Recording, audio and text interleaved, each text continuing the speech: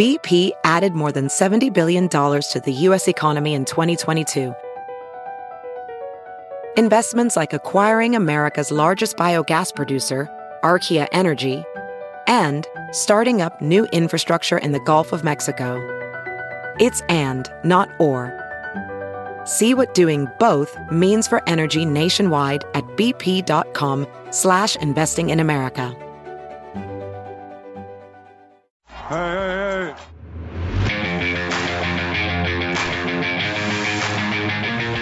Artesta's in the stands.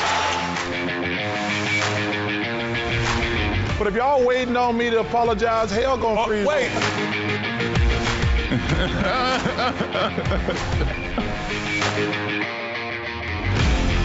What's going on, everybody? Welcome to another episode of the Points in the Paint podcast. We hope everyone had a great and festive 4th of July. I'm Ben Wittenstein. And I am, of course, Zach Badgerhouse, always in the house.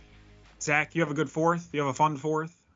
I had a busy 4th in terms of like cleaning up around the house. July 3rd was more so the July 4th. Yes. I was up at a lake house, and let me tell you, people on lakes, they love fireworks, and they love shooting fireworks till midnight. Let's say you couldn't get no sleep.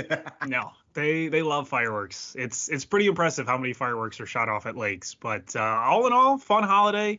It was great to finally see Game 1 of the finals. We have made it to the NBA Finals, so that was exciting to see on Tuesday night.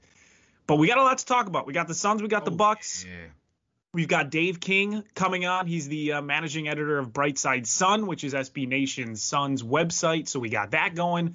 We'll be talking to him, which is very exciting. Yes. So we got a lot to talk about, and we appreciate everyone listening, especially right now during the finals. If you're trying to find out what's going on, trying to find analysis, whatever you want, this is the number one place to do it because we are Stadium's number one. Let them know, podcast. Ben. Let them know. The number one podcast for NBA news and reactions on Stadium. Yes. You can follow us on Twitter at Points Paint. Subscribe, rate, review. We'd love to hear your reaction. We've been getting some ratings. We've been getting some reviews. It's been fun to see people letting us know what they think and everything like that. So we're excited. But Zach, the NBA Finals are here. We've got Game underway, 1. buddy. Yes. They are underway. Game 1 done on Tuesday. The Suns take that game. So they are up 1-0 in the NBA Finals, which means they have a 72%. Well, they don't have a 72% chance, but teams that have won Game 1 of the NBA Finals have won the series 72% of the time. So history and the numbers right now are in the Suns' favor. And Zach, it was a big reason behind that was because of CP3, 32 points, Devin Booker, 27 points, DeAndre Ayton looking like an absolute stud. Yes. Had over 20 points, had over 15 rebounds. He just was one rebound away from getting that 20th rebound. I think Chris Paul took that rebound away from him towards the end of the game. So he almost had a 20-rebound game. But, the Suns look good.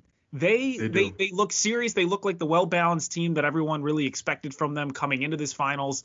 And, they just, at this point, even with Giannis not 100%, but he still played, the Suns look like the better team at this point.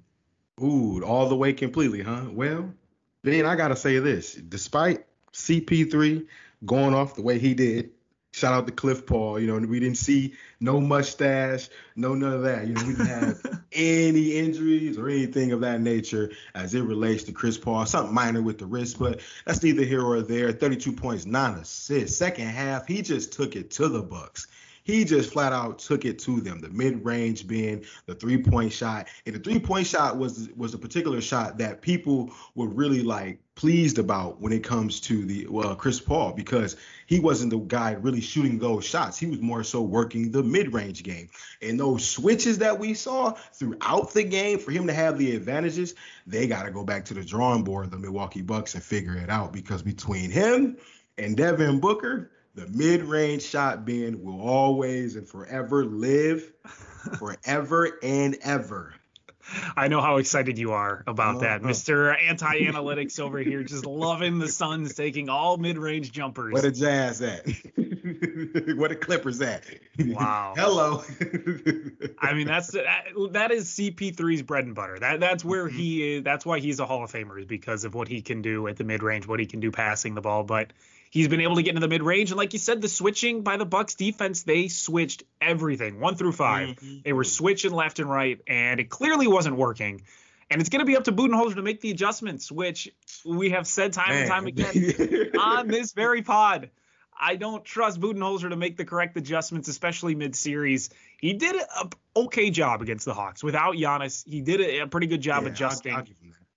And the Hawks were without Trae Young, and we could talk all about that series and what the Bucks did. But this is up to Budenholzer now. This is the first finals that he's had as a head coach with the Bucks, and he's going to have to make these adjustments defensively because Chris Paul made Bobby Portis look real dumb defensively. He made Brook Lopez look bad. Yeah, and the thing is it's very hard to switch 1 through 5 when you're going to have a big man on someone like a Devin Booker or someone like a Chris Paul who is so good at getting to the rim, so the defenders have to respect the speed and respect the ability to get to the basket, but also have a really good mid-range. So I don't know exactly what type of adjustments the Bucks need to make at this point. Maybe they need to not be as liberal switching-wise, but it clearly was not working in Game 1. It definitely wasn't working. I hated seeing it every time. Like, come on, y'all. Everyone knows when you see this game, what's taking place is not okay. Why is Brook Lopez checking Chris Paul like 3 or 4 possessions in a row off the switch?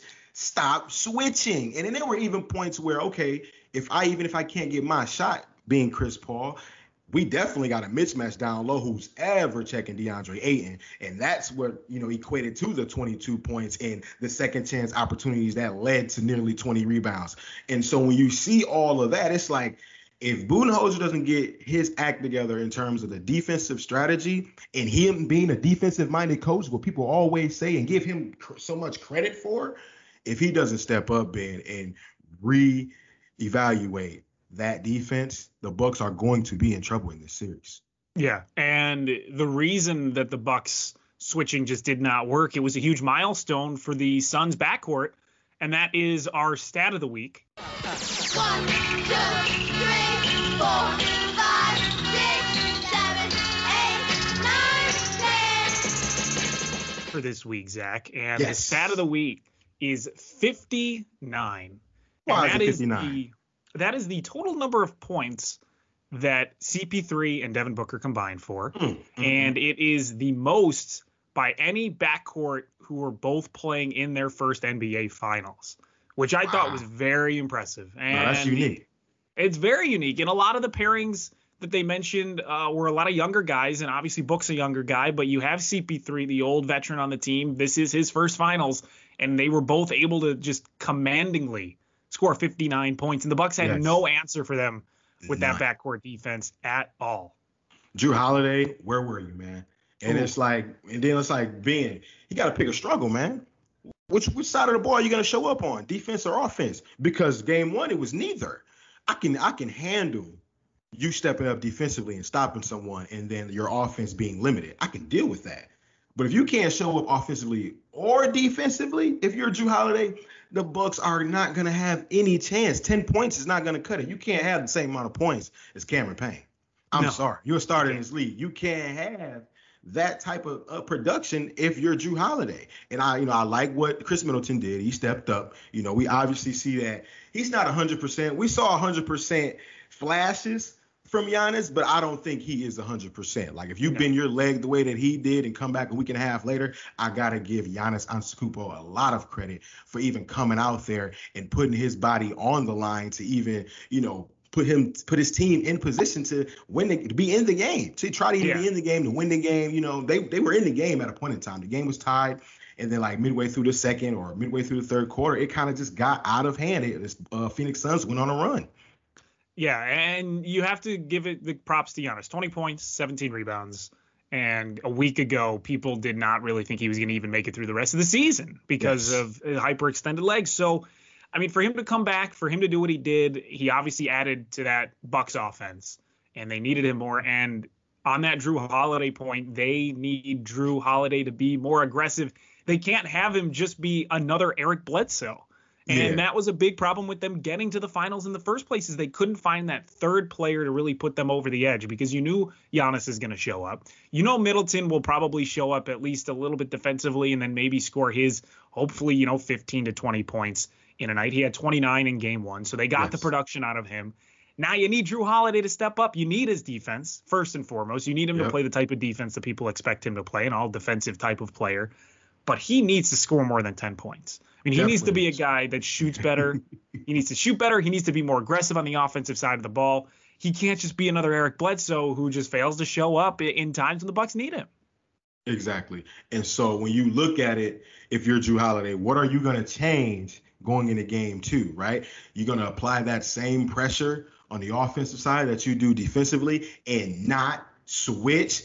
If anybody comes up to set a screen, you better stay. Stay on Chris Paul, stay on Devin Booker, whichever one is the ball handler at the particular time. You have to stay and commit to the ball handler. Through it. You have to, exactly. Yeah, I was very surprised that they weren't trying that. And maybe we'll see a completely different defensive strategy in game 2 because it clearly didn't work. And I still think this could be a fun series. I still think the Bucks have a shot to win a couple games, but man, the Suns are just so deep. They're so good. They have such a well-balanced team. And when you're led by a veteran with like CP3 who has that leadership capability and who rubs off on Devin Booker and the way he plays and who gives DeAndre Ayton so much confidence on the offensive side and they work well in the pick and roll together, that's a hard team to beat. And it's going to take a couple defensive strategies, not just one where they just switch everything. They're going to have to figure out what works defensively. They are. And what's our question of the week? I like this. All right, so we have a question of the week, maybe a new segment. We'll see how this works, and we're going to try it out this week. Bueller. Here's the question of the week, Zach. From what we saw in game 1, from how well the Phoenix Suns played and how okay the Milwaukee Bucks played, do you think this will be a close series? Are the Bucks going to be able to make this a series? Are they going to be able to do that? Or are the Suns going to be able to run away with it? Are we going to, like the meme says, is it going to be Suns in 4? Or are we going to see a close series from these two teams? You know what, Ben? I have yet to even pick a winner of this series because I felt like it's just too difficult to really pick. I like the players that are on the Phoenix Suns roster. Everybody knows how I feel about Giannis. Gets 28 points, and everybody's hollering and yelling how he doesn't have any offensive moves whatsoever, but still goes out there and be as productive as he possibly can. So I appreciate both sides, and so it's just so hard for me to choose a winner for the NBA championship. I've been struggling. It's been like a week since we've known which teams are going to be in the NBA Finals. I still have yet to make a decision until now. So if I'm going to make a decision right now on Points in the Paint podcast, I'm going to go with Bucks in 7. No. Bucks in 7. Bucks in 7. Giannis finds a way. Chris Paul, unfortunately, doesn't win a championship. However, if it happens, I'll still be happy. I'll still be happy if Chris Paul wins. Yeah. But if I gotta pick a side, I'm gonna roll with the young bull with Giannis Antetokounmpo. Wow. Even I'm surprised that you don't have the Suns winning because I don't even know if I would say Suns in 7. I would say Suns in at most 6. And the thing is, I'm very confident in the Suns, and I'm the complete opposite with the Bucks. Even if Giannis is healthy, it's up to Budenholzer to make the adjustments. And you and I have talked at length, ad nauseum, about Coach Mike Budenholzer and his ability to make adjustments, his ability to read his opponent and make the adjustments necessary. Now, maybe the fact that he's finally in the finals is a testament to him improving as a coach. But, they got a little bit lucky with the Hawks and Trae Young going down with an injury. And I know they didn't have Giannis, and I think that's a testament to Budenholzer's coaching. They were able to win that series even without Giannis for the last couple of games. But Monty Williams the guy has shown that he can be a really good coach. And you really have, 1.5 coaches that you have to play against because you're playing against Monty Williams and you're playing against Chris Paul. Yeah. And the guy is a walking basketball genius. So that in and itself, the Bucks are going uphill at that point. I don't know how much I trust Budenholzer to really counteract that by himself. And the Bucks being without a leader, like they don't really have a vocal leader like Chris Paul in the Suns. Giannis will speak up sometimes, but he's not known as a vocal leader. He's not the guy who's going to start yelling at his teammates to do things. He has said that. He's a guy that just likes to be passive and let his teammates figure it out. Yeah, and you're not going to get that from Middleton. You're not really going to get that from Drew Holiday. They don't have that vocal leader who a lot of teams PJ Tucker, maybe maybe. PJ Tucker. Maybe PJ Tucker. You kind of want the leader to be a guy who can score in 15, 20 point area. So I don't know. I think that's going to be a big issue for them, is that they don't have that vocal leader to help them in a very tough situation that is the NBA Finals, and is a long series that the Finals is going to be. So I think it'll be a close series. To answer the question, I do think it'll be a close series, but the Bucks in 7 it's bold, and I respect it. I respect the take, because if they pull it off, you're going to look like a genius. Yeah, but it's definitely bold. It's definitely bold. The other thing I want to mention, which definitely could help the Bucks, is Dario Saric. Unfortunately, and this is just a whole line of injuries happening in the NBA, but he tore his ACL, and that's according to the team. So he's definitely a big loss, because he's a big role player for the team. And they're going to have to figure out how to game plan without him, and figure out how to play small ball if they have to play small ball without Dario Saric. Yeah, Frank the Tank, Frank Kaminsky, next man up. Looks like he's going to be earning some minutes here in this NBA Finals, and so that's what you look to see from the Phoenix Suns, is another body out there, and substitute for the guy who got injured, which is unfortunate, Dario Saric. Excuse me. But my whole thing is, when it happened, it was like another one. Yeah. Felt like DJ Khaled, man. Another one. It was just so tough being to constantly see these guys go down. And I told someone the other day, we're not supposed to be playing basketball in July unless it's the Olympics or FIBA. So a lot of guys probably their bodies aren't even used to, being on the floor at this particular time, So, it's a struggle. I pray for his speedy recovery, Dario's, but it is a tough break. Yeah, so we'll have to see how the Suns react to that one, to see how the game plan now without Sarge, because they obviously need him, and he's been a big cog in the wheel that is a very balanced Phoenix Suns team. And that's the thing with the team, with the Suns, is they're not known for being great at one particular thing, really. They're just really good with all aspects, defensively, offensive scheming. They've got a good amount of scores they can go to, and they're, defensively they can be really, really good. So they are just a balanced team. And when you lose the guy that helps you be balanced on both ends of the floor, that can be tough. And that could help the Bucks get a leg up if Giannis can be 100% healthy. And I don't know if he'll be 100% healthy. I don't know if it's possible for him to do that. But now that he has his first game in the Finals under his belt, he's able to kind of get back in the rhythm of things.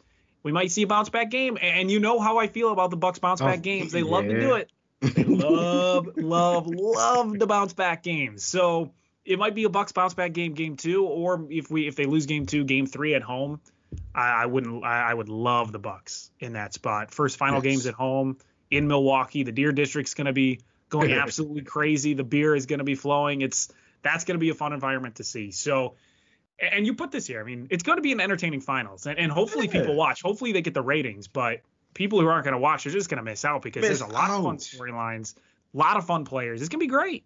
Devin Booker is becoming a star in this league at 24, 25. I know people be comparing him to like Kobe Bryant and everything, but that's obviously just a testament to his work ethic and his game. And, that may be a stretch to compare him to the Bean, but that's his that's his guy. It's his favorite player growing up. Be legendary. We all know where that comes from. He got it tatted. Devin Booker, and so I'm rooting for him. I know I picked the Bucks, but I'm still rooting for these guys. It's it's hard to root against Devin Booker. It's hard to root against Chris Paul. It's hard to root against DeAndre Ayton. That's my guy.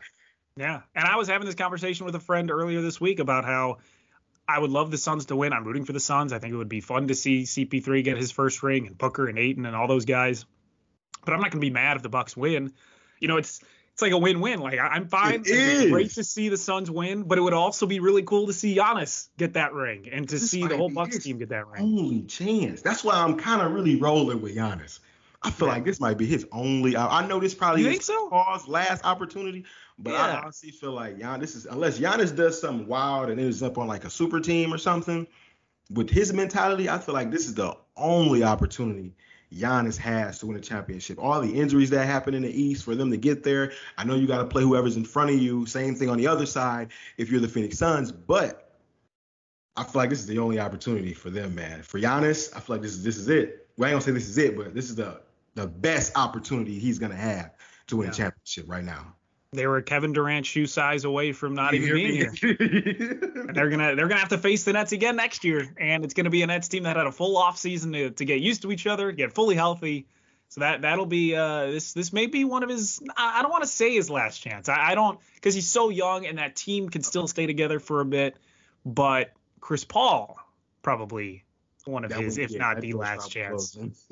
Unless he goes off to the Knicks, like everyone thinks he's gonna go off to the Knicks. All right, Zach, let's make some people some money. Betting the NBA Finals. We have the lines out, of course, for Game 2 of the NBA Finals. And we know that Giannis, otherwise, if we're being told, but Giannis is supposed to play in Game 2. It's -5.5 in favor of the Suns for Game 2. Total at 219.5. Total went over in the last game. I was surprised. When you're betting finals games like these, what are you looking for? Are you looking for props? You looking to take sides?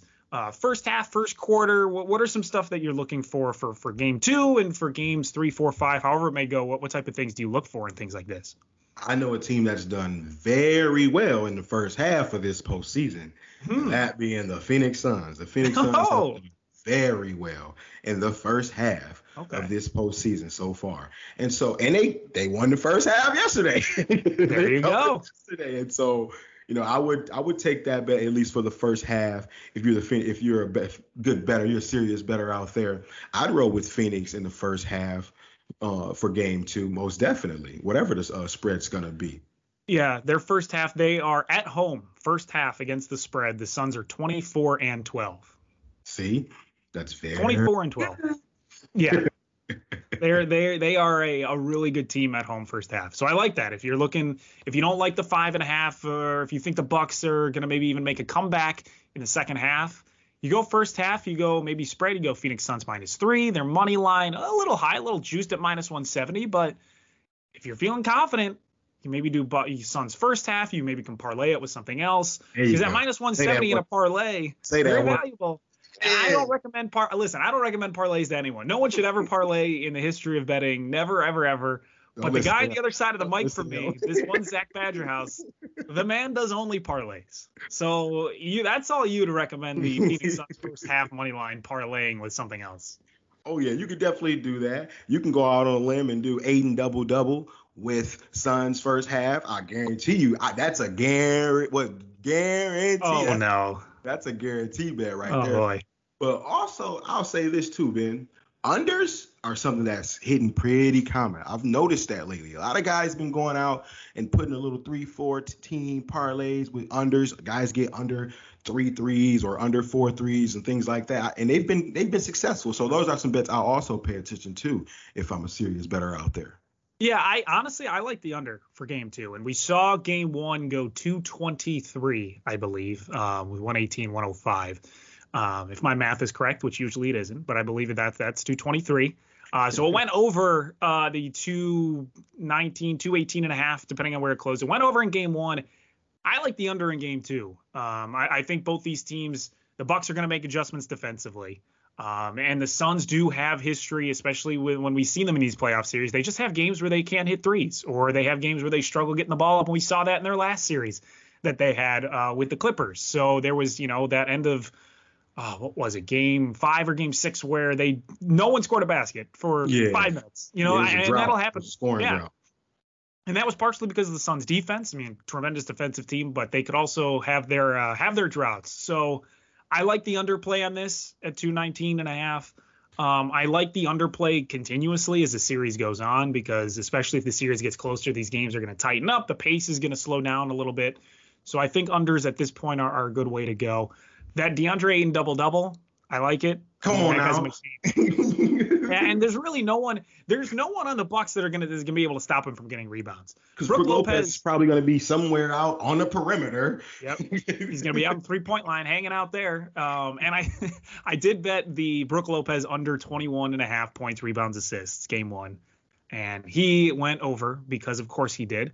And he had a Brook Lopez game of just going off points-wise. He was getting rebounds. There was one point he got 3 rebounds because it was 3 tips. He tipped them to himself 2 times, and they counted as 3 rebounds. So that really hurt. That didn't feel good. So I'm out on the fade Brooke Lopez mentality. I think that's a bad idea. But I do think the DeAndre Ayton player prop's good. I really don't think you can go wrong with the Chris Paul player props at this point. I mean, the man playing his first finals as a favorite, the guy's going to continue to go off, I think. Yes. I don't see how he couldn't at this point. Anything else? Oh, there was, if you want to even look ahead towards next season, Zach, just a little peek. Just a tiny little peek. We have the Nets as the preseason favorites to win the title next season, plus 210. You taking that? That's a heavy favorite because the next one's what, like plus 800? Yes. The next one is what? The Lakers, I believe. The Lakers plus, I think the Lakers were like plus 400, plus 500, something like that. And then you have the Bucks and Clippers tied at plus 800. Okay. And then the Suns all the way. I think they're the sixth favorite at this point at in the final. Yeah. And they're not even top 5 for being favorite. Nope. Vegas, because the thing is Chris Paul going to be on the team next year? That's true. Who's to say at this point? We're not sure. He could be going to New York. You can play the Stephen A. Smith line and say he's going to go to the Knicks next season. But yeah, they're 14-1 to win the title next year. Are the Suns. So it's just something to think about. Next year's line's already out, and that season is going to start August, September, October in about 3 months anyway. Yes. So not a long off season. Mm-hmm. Not a long off season. All right, let's go to our interview. Dave King, the managing editor of the Brightside Sun. He is one of the 3 others on the Sun's Solar Panel podcast. Yes. So let's go to that interview. Ladies and gentlemen, we want to welcome a special guest for the NBA Finals all the way from the Valley. He is the managing editor of SB Nation's Brightside Sun, covering everything Phoenix Suns, and 1/3 of the Sun Solar Panel podcast. We want to welcome Dave King. Appreciate you coming on for the NBA Finals. Man, hey, I appreciate being in the NBA Finals and having a team after a 10-year playoff drought, all of a sudden going all the way to the finals. This is pretty awesome. So I'm happy to talk about it. All right, perfect. Because the Phoenix Suns, they have not been in the NBA Finals since I was about 5 or 6 months old. So that's going all the way back to 1993. I was gonna ask about that, yeah. And Ken over here was not, I don't know, were you alive? No, I was not even a person at that point. So it's been quite some time. So over the past, 5 years, talk about how the Phoenix Suns have gotten to this point. Your guess is as good as mine. No, seriously. All the way up through 2 years ago, this team was second worst in the league.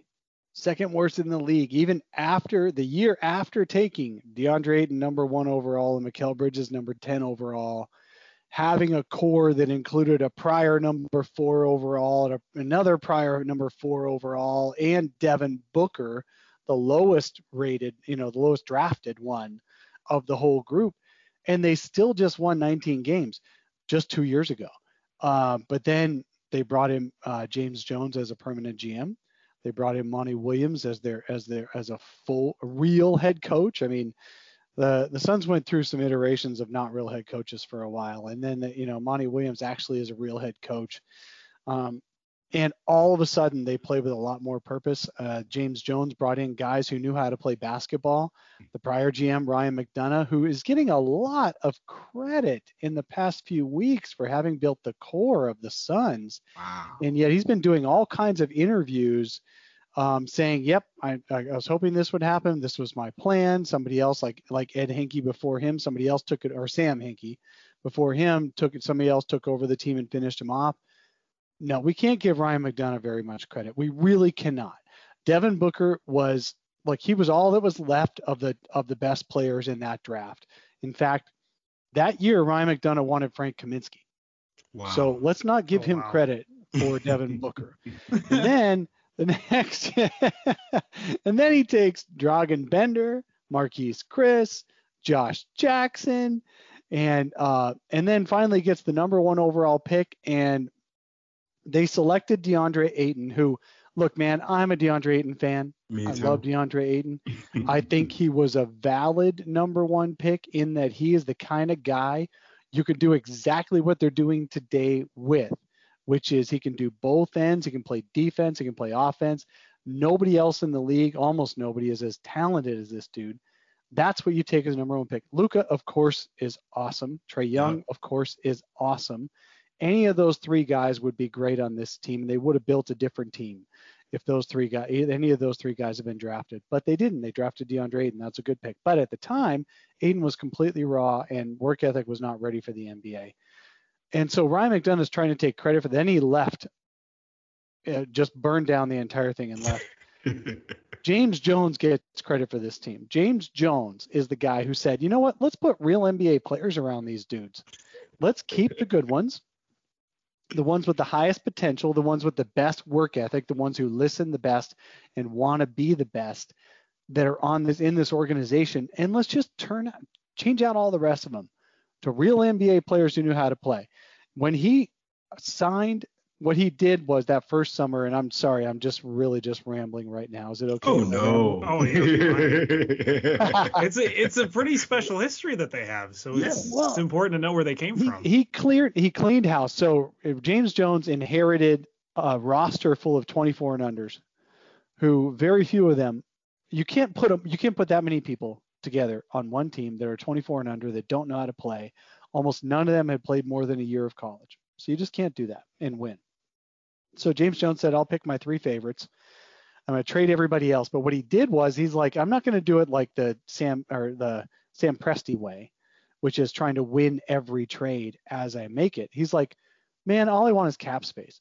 So I'm going to trade even young guys for cap space. He sent TJ Warren to Indiana for cap space for nothing, a starter for nothing. Yes. He sent Josh Jackson to Memphis for nothing except money, space, cap space.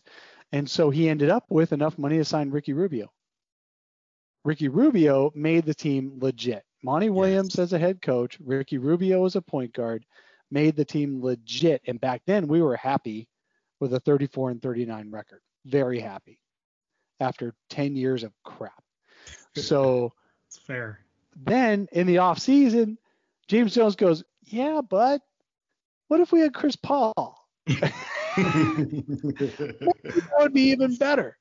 So he went and got Chris Paul. Of course, some of us are like, yeah, but we love Ricky. Ricky's basketball Jesus. He's got the hair. He's got the eyes. You fall in love with him when you look at him. It doesn't matter what gender you are. It's just great. We all loved Ricky. But Chris Paul is the point god. And the only question was, would he stay healthy? And what would he do after this year? Because after this year, he's got a player option, so he could be a free agent and leave. And then you might have traded two starters for nothing. Well, James Jones said, I don't care. I'm going to roll the dice. I'm going to do it. Puts Chris Paul in. And then the whole time, Monty's been developing Ayton and Bridges and Booker into winners. And then Chris Paul comes in here and tells them exactly how to win that game, that day, that play. And it's like a match made in heaven. We could not have scripted it better.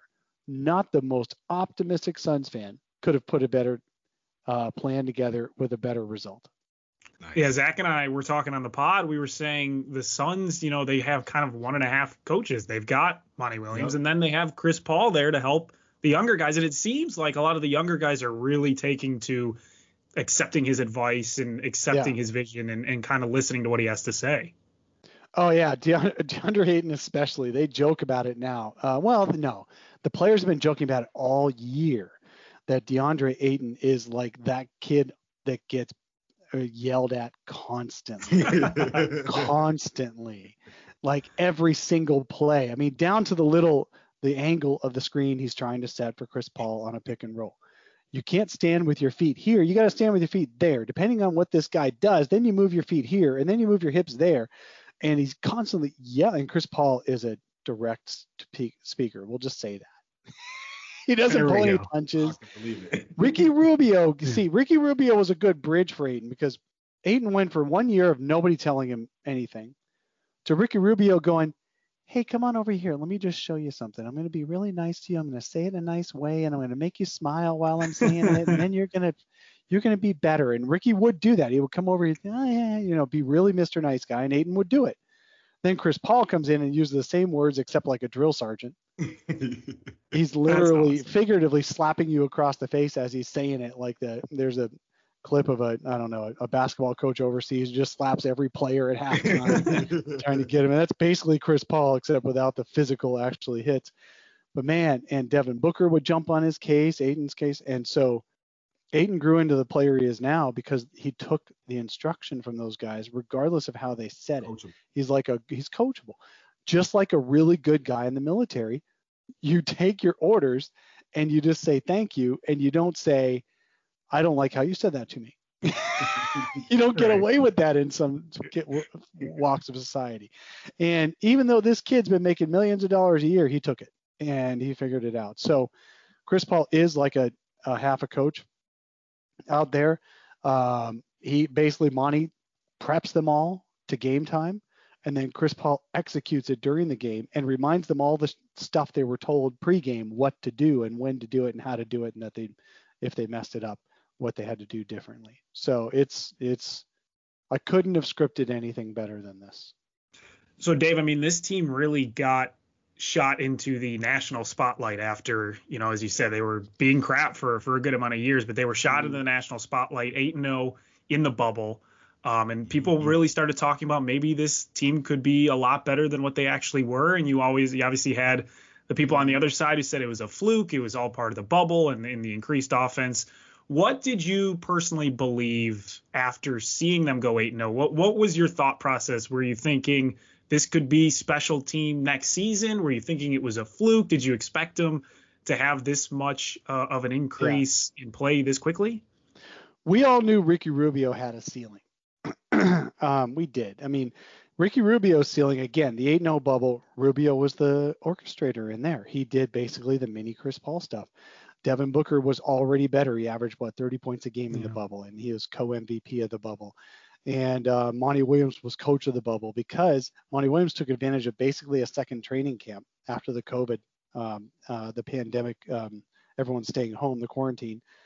Basically had a second training camp and said, all that stuff we did during this past season, for 65 games, here's how to do it better. And they all learned. And so they did that.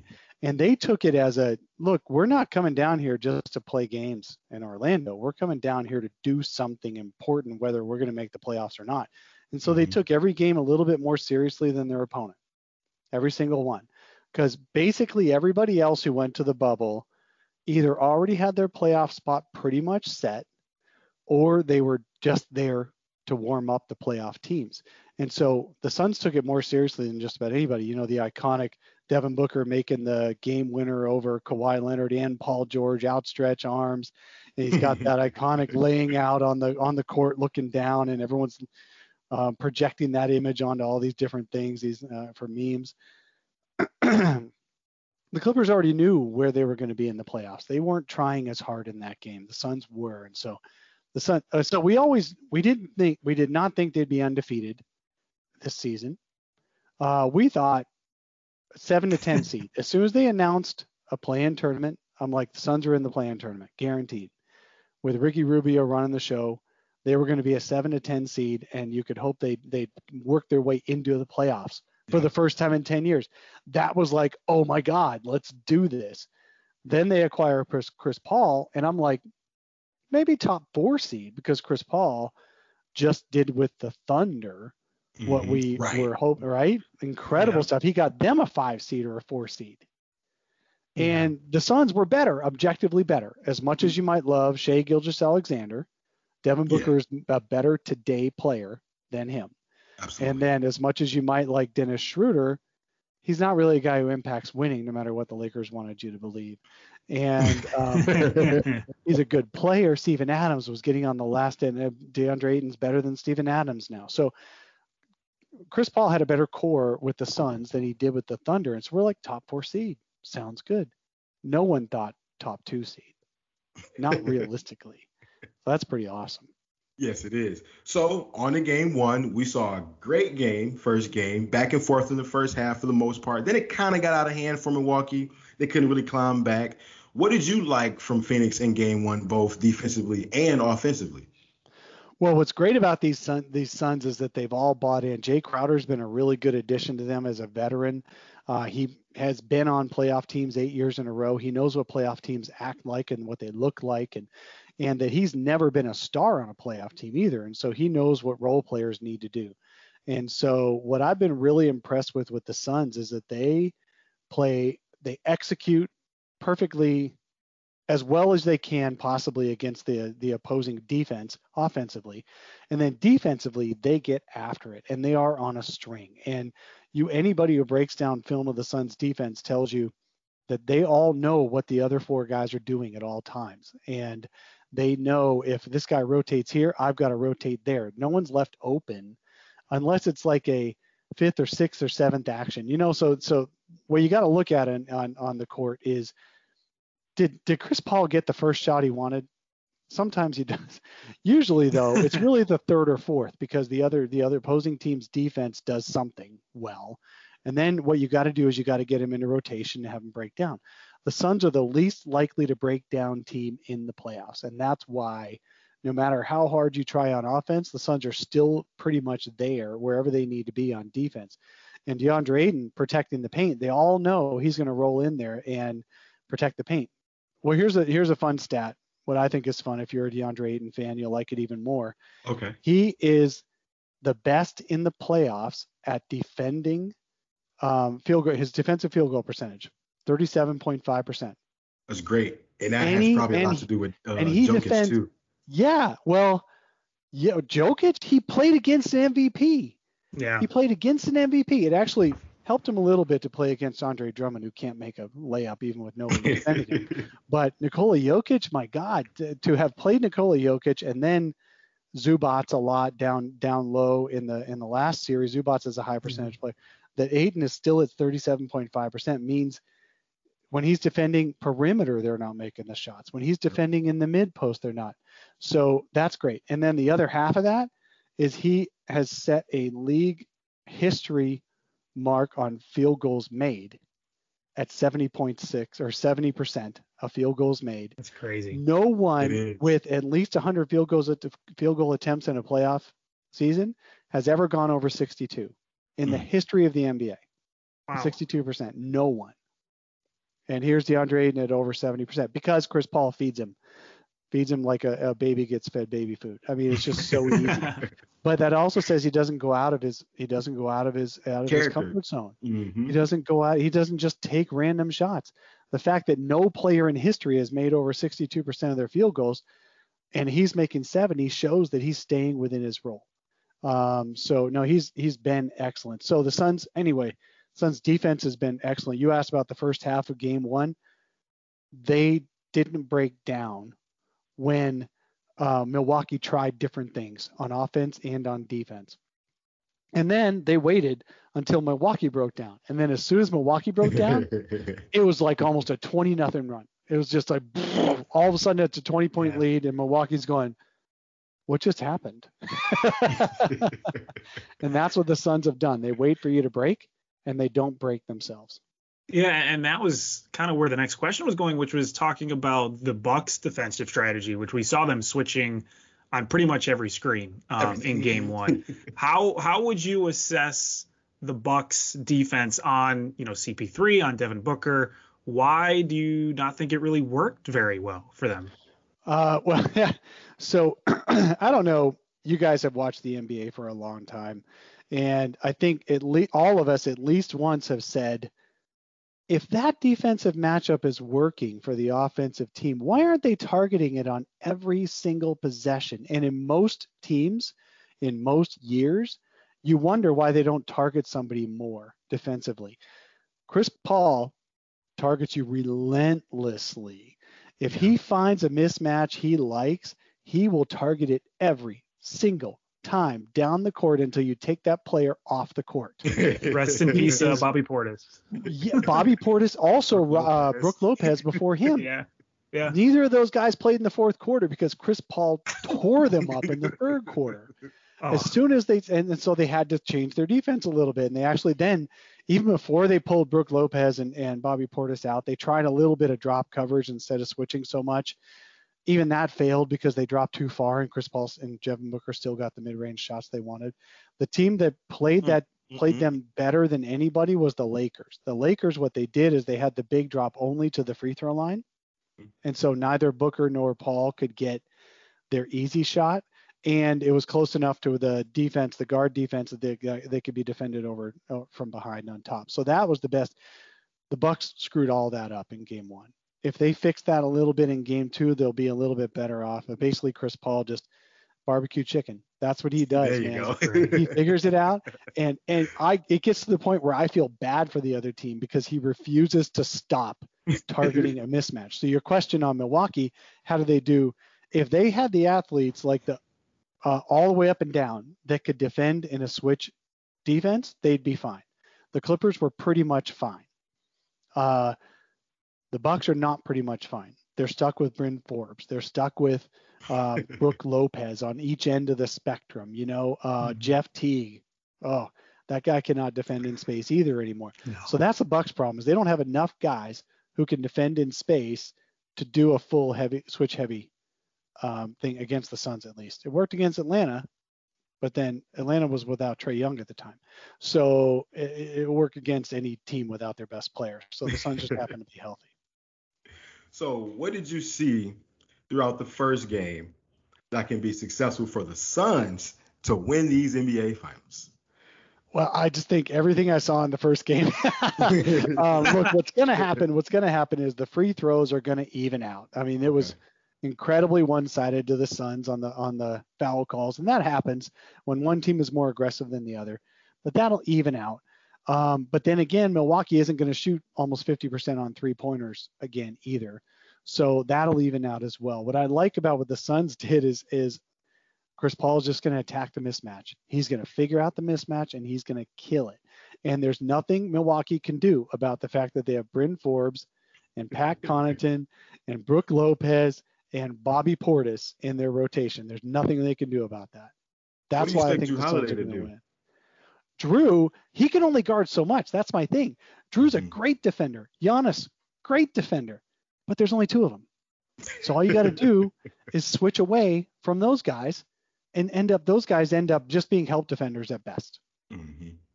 Now, what Patrick Beverley did in the last round is he is such a dog. He fought through and didn't switch unless he absolutely had to when he wanted to take a guy down, especially he was really going after Devin Booker. And he could fight through and stay on the primary ball handler when he wanted to. So Drew could maybe do a little bit of that, but he's not quite as violent as Patrick Beverley is. And so I don't know if he'll break. He'll be able to do that as well. But that's an option. Drew Holiday could just decide he's always going to be on the ball handler, and then things will be a little bit different. So if you want to extend the thinking here 3 to 5 years down the road, we obviously don't know what Chris Paul is going to be, how much he's going to be involved with the team after this off season or not. But you got Devin Booker, you got Ayton, you have Bridges, you have a pretty good foundation here. A coach that's shown he can coach in very good NBA games and he can make adjustments. Where do you see this team's next 3 to 5 years? What do you see this team's next 3 to 5 years being? I see now the pressure shifts to owner Robert Sarver. So here's the deal. Chris Paul potentially becomes a free agent this summer. He's got 1 year left on his contract at $44 million. On one hand, you're like, take it. On the other hand, you're Chris Paul and you break down every year. So let's convert that to a 3 year of something that looks not quite 44 a year, but something, fairly close, maybe in the 30 million a year range. That's fine. Campaign is a free agent after the year. He's a great backup. You can find other backups, though. That's not that big of a deal. Okay. The big deal is DeAndre Ayton and Mikal Bridges are up for extensions, which would kick in 2 years from now or a full year from now. And Ayton has played himself into a supermax, probably. Ooh-wee. Yeah. Dude, this guy has been so good. I don't know how you can justify not, unless he just takes less. If he just takes less, give it to him. Okay. But Sarver might try to do that, but I think Ayton doesn't let that kind of thing get to him. So even if Sarver does try to nickel and dime that supermax, I don't think that'll affect the relationship with the team. And then Mikal Bridges, you have to re-sign as well. At that point, you'll have, with Devin Booker, 4 guys in 2 years making $100 million, $110 million between them, 4 guys. That makes it harder to fill out the roster. But James Jones has shown he can find guys who no one else thought could play really well together. He put this whole roster together on shoestring. So as long as James Jones stays and Robert Sarver doesn't completely crap the bed on re-signing guys, the Suns should be contenders for years. Okay. But ask me again in 3 months. 3 months, because that's a short off season, isn't it? Yeah. Ask me again in 3 months, and I'll know better. If they make Ayton and Bridges wait until the year they become restricted free agents, that's probably bad news. All right. Well, final question, Dave. Fill in the blank for us. The Phoenix Suns will be NBA champions in blank games, and blank will be the Finals MVP. Oh, the Suns, I've been calling 6 games. I really think Milwaukee will do some stuff. They have home court for 3 of the next 5 games anyway, I think, and they should get a couple out of this. The Suns have been great on the road all year. They'll win at least 1 in Milwaukee. So I think I'm saying 6. I would like it to be 5 so that they can actually win in front of their home fans. The Suns have closed out the last 3 rounds on the road. So they haven't actually closed a series at home yet this year. Okay. So it'd be nice. But I don't want it to go 7 just to get that. Finish it. So 5 or 6. Yeah. I'm going to say 5 or 6 games. Okay. And the MVP has to be Chris Paul, because all the media is going to be is constantly, the media chooses this, and they're kicking themselves for not having predicted the Suns would make the finals. They don't know why the Suns are in the finals, so they have to give credit to Chris Paul because he's the only guy that makes any sense to them. So I really think he'll be the overwhelming finals MVP as long as he stays healthy. Would be nice to see DeAndre Ayton get that, but I think you're I absolutely would right. give it Ayton, probably. If he keeps playing the way he is, even Chris Paul says he's the MVP of the team. Yeah. But they'll give it to Chris Paul because of his history. Yeah, I 100% agree with that. Well, Dave King, we appreciate you coming on. Where can people find your work? Where can people find you on social media? Yep. Let's see. I am on Twitter at Dave King NBA. Espo, my co-host on Sun Solar Panel, makes fun of the NBA all the time. I did it once because I had a personal account and I wanted to know the difference between them, so I didn't tweet the wrong stuff. And now it's just fair. there. So Dave King NBA on Twitter. On podcast, Sun Solar Panel. You can find us on any of your favorite podcast apps. And then my website, the one I do most of my work for, is brightsideofthesun.com. All you got to do is Google Brightside and SB Nation, and you'll find it. And that's the biggest Suns blog in the world, right there. Awesome. That podcast has had to have been a ton of fun to do this Oh, yeah. especially even just the playoffs. Yeah, it's nuts. It's crazy. Last night on our post game after game 1, had 1,000. We do it on YouTube live to start, and then we put it on audio later. Okay. 1,000 people were on it, watching the podcast as it was recording after the game. Awesome. And then we've already had, I think now we're up to 15,000 views of it since then. So I'm pretty happy about that. And it's been up since less than a day. Wow. People love the Suns. They're their new hip thing. That's it. Well, Dave, we appreciate you coming on, and we'll you. have to have you on over the off season to preview next Phoenix Suns season. Yeah, after for we sure. know what they do with the big guys. Yes, We'll talk about absolutely. All right. Thanks, guys. Oh, yeah, no problem. Take care. All right, always fun to talk Suns basketball. Great to have Dave on, and we appreciate him coming on. Yes, all the way from the Valley, coming on the Points in the Paint podcast. We definitely appreciate Dave, and make sure you check out all of his work. You make sure you tap into that podcast as well, and also look at his work. Check out his work with the latest stories on the Phoenix Suns. Great content, and he broke down the game very well. All right, let's see what NBA Twitter is talking about to finish out the podcast. What it do, baby? Yeah. And before we even talk about anything that Twitter is talking about, Zach, Yep. I want to give a shout out Uh-oh. to Amani Bass 95. Yes. Because in the middle of the season this year, we asked listeners to tweet at us. And if you want to continue to tweet at us, you're more than welcome to with any predictions at any time. We'll mention them on the podcast.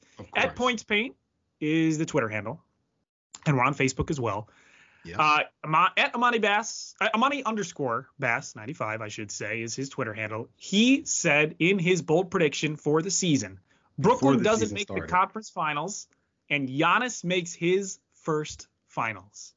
I had to give him some shout out. I'm glad you did that. I'm glad you gave him a shout out and showed him some love, because I told him the other day, I said, I think one of your predictions were correct, if not two of them. And I think we're going to make sure we show you some love on the next podcast. So I know he's going to listen and feel good about that. That's impressive. He called both of them, and Giannis making his first finals. I don't think a lot of people thought that would happen, especially with the way the Bucks and the history of them not making the finals and struggling in the playoffs, all of that. So he believed in Budenholzer, and maybe we'll have him on for, a couple minutes and he can defend Mike Budenholzer and talk about how much he loves him for helping make the finals. But honestly, that's an impressive prediction with Brooklyn not making the conference finals, Giannis making his first finals. Pretty good. Gotta respect it. Other things NBA Twitter talking about, of course, with Chris Paul, players and fans, they are tweeting in droves. Yeah, they're showing him love. Not only did he reach the NBA Finals, he won his first game of the NBA Finals. And showed out in his first game of the NBA Finals. Ooh, 32-9, man. He was sensational. The threes, the midi, shout out to the mid-range. It lives forever, man. Let me just let you know that one more time. Mid-range lives forever, man. Listen, I'm not gonna argue that, but just because it lives forever doesn't mean it's a great move to do at this point. But unless you're Chris Paul, who just that's his shot. I'm not gonna or Devin, and maybe Devin at this point. But I'm not gonna tell Chris Paul to not take mid range. I think that's a stupid move because that's his move. I'm gonna tell Carmelo Anthony stop taking mid range jumpers because both those guys are Hall of Famers because of the mid range jumpers that they made. So some guys you get the green light to take mid range jumpers, but if you're a good enough 3-point shooter, stop taking the mid range. Don't do it. Analytics say no. The numbers don't add up for that one. Oh man. But maybe the mid-range is back, especially in these playoffs. Twitter compared Giannis's NBA Finals block against the Suns to LeBron James against the Warriors in 2016, one of the most famous blocks in the history of the NBA, to a good fun block in Game 1 of the Finals. You're losing. The game's not on the line. Good block.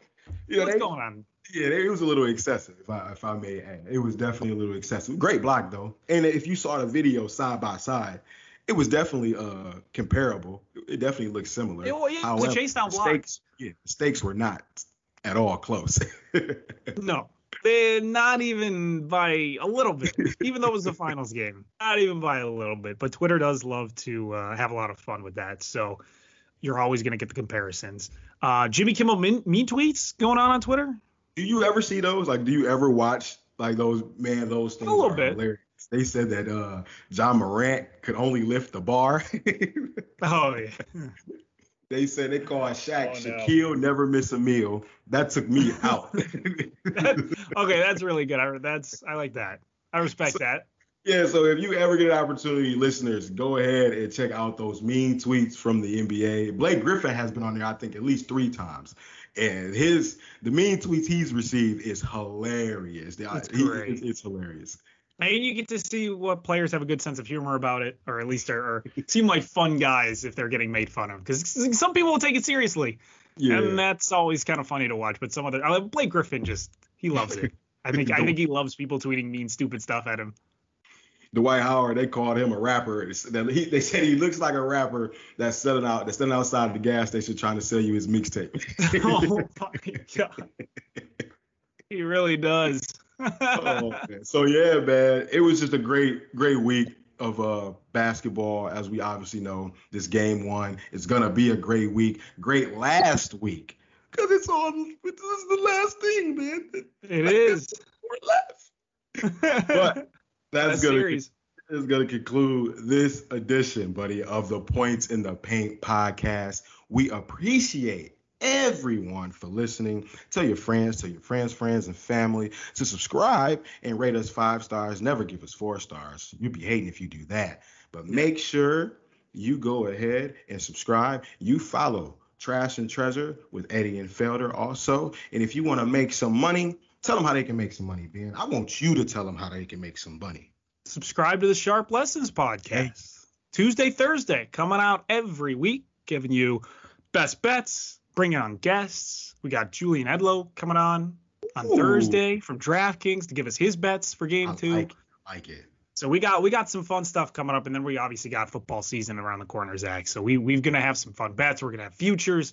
We're gonna make people some money. We're excited about it. So subscribe to Sharp Lessons, Apple, Spotify, Stitch, wherever you get the podcasts. Just go to Sharp Lessons and subscribe. Yes, absolutely. You got to make you some money this upcoming football season. And the only way you can do that is with Sharp Lessons. And that's going to conclude this edition of the Points in the Paint podcast. Make sure you follow Stadium on Twitter. Make sure you follow Shams for all of your news around the NBA, around the association. And you will hear from us next week.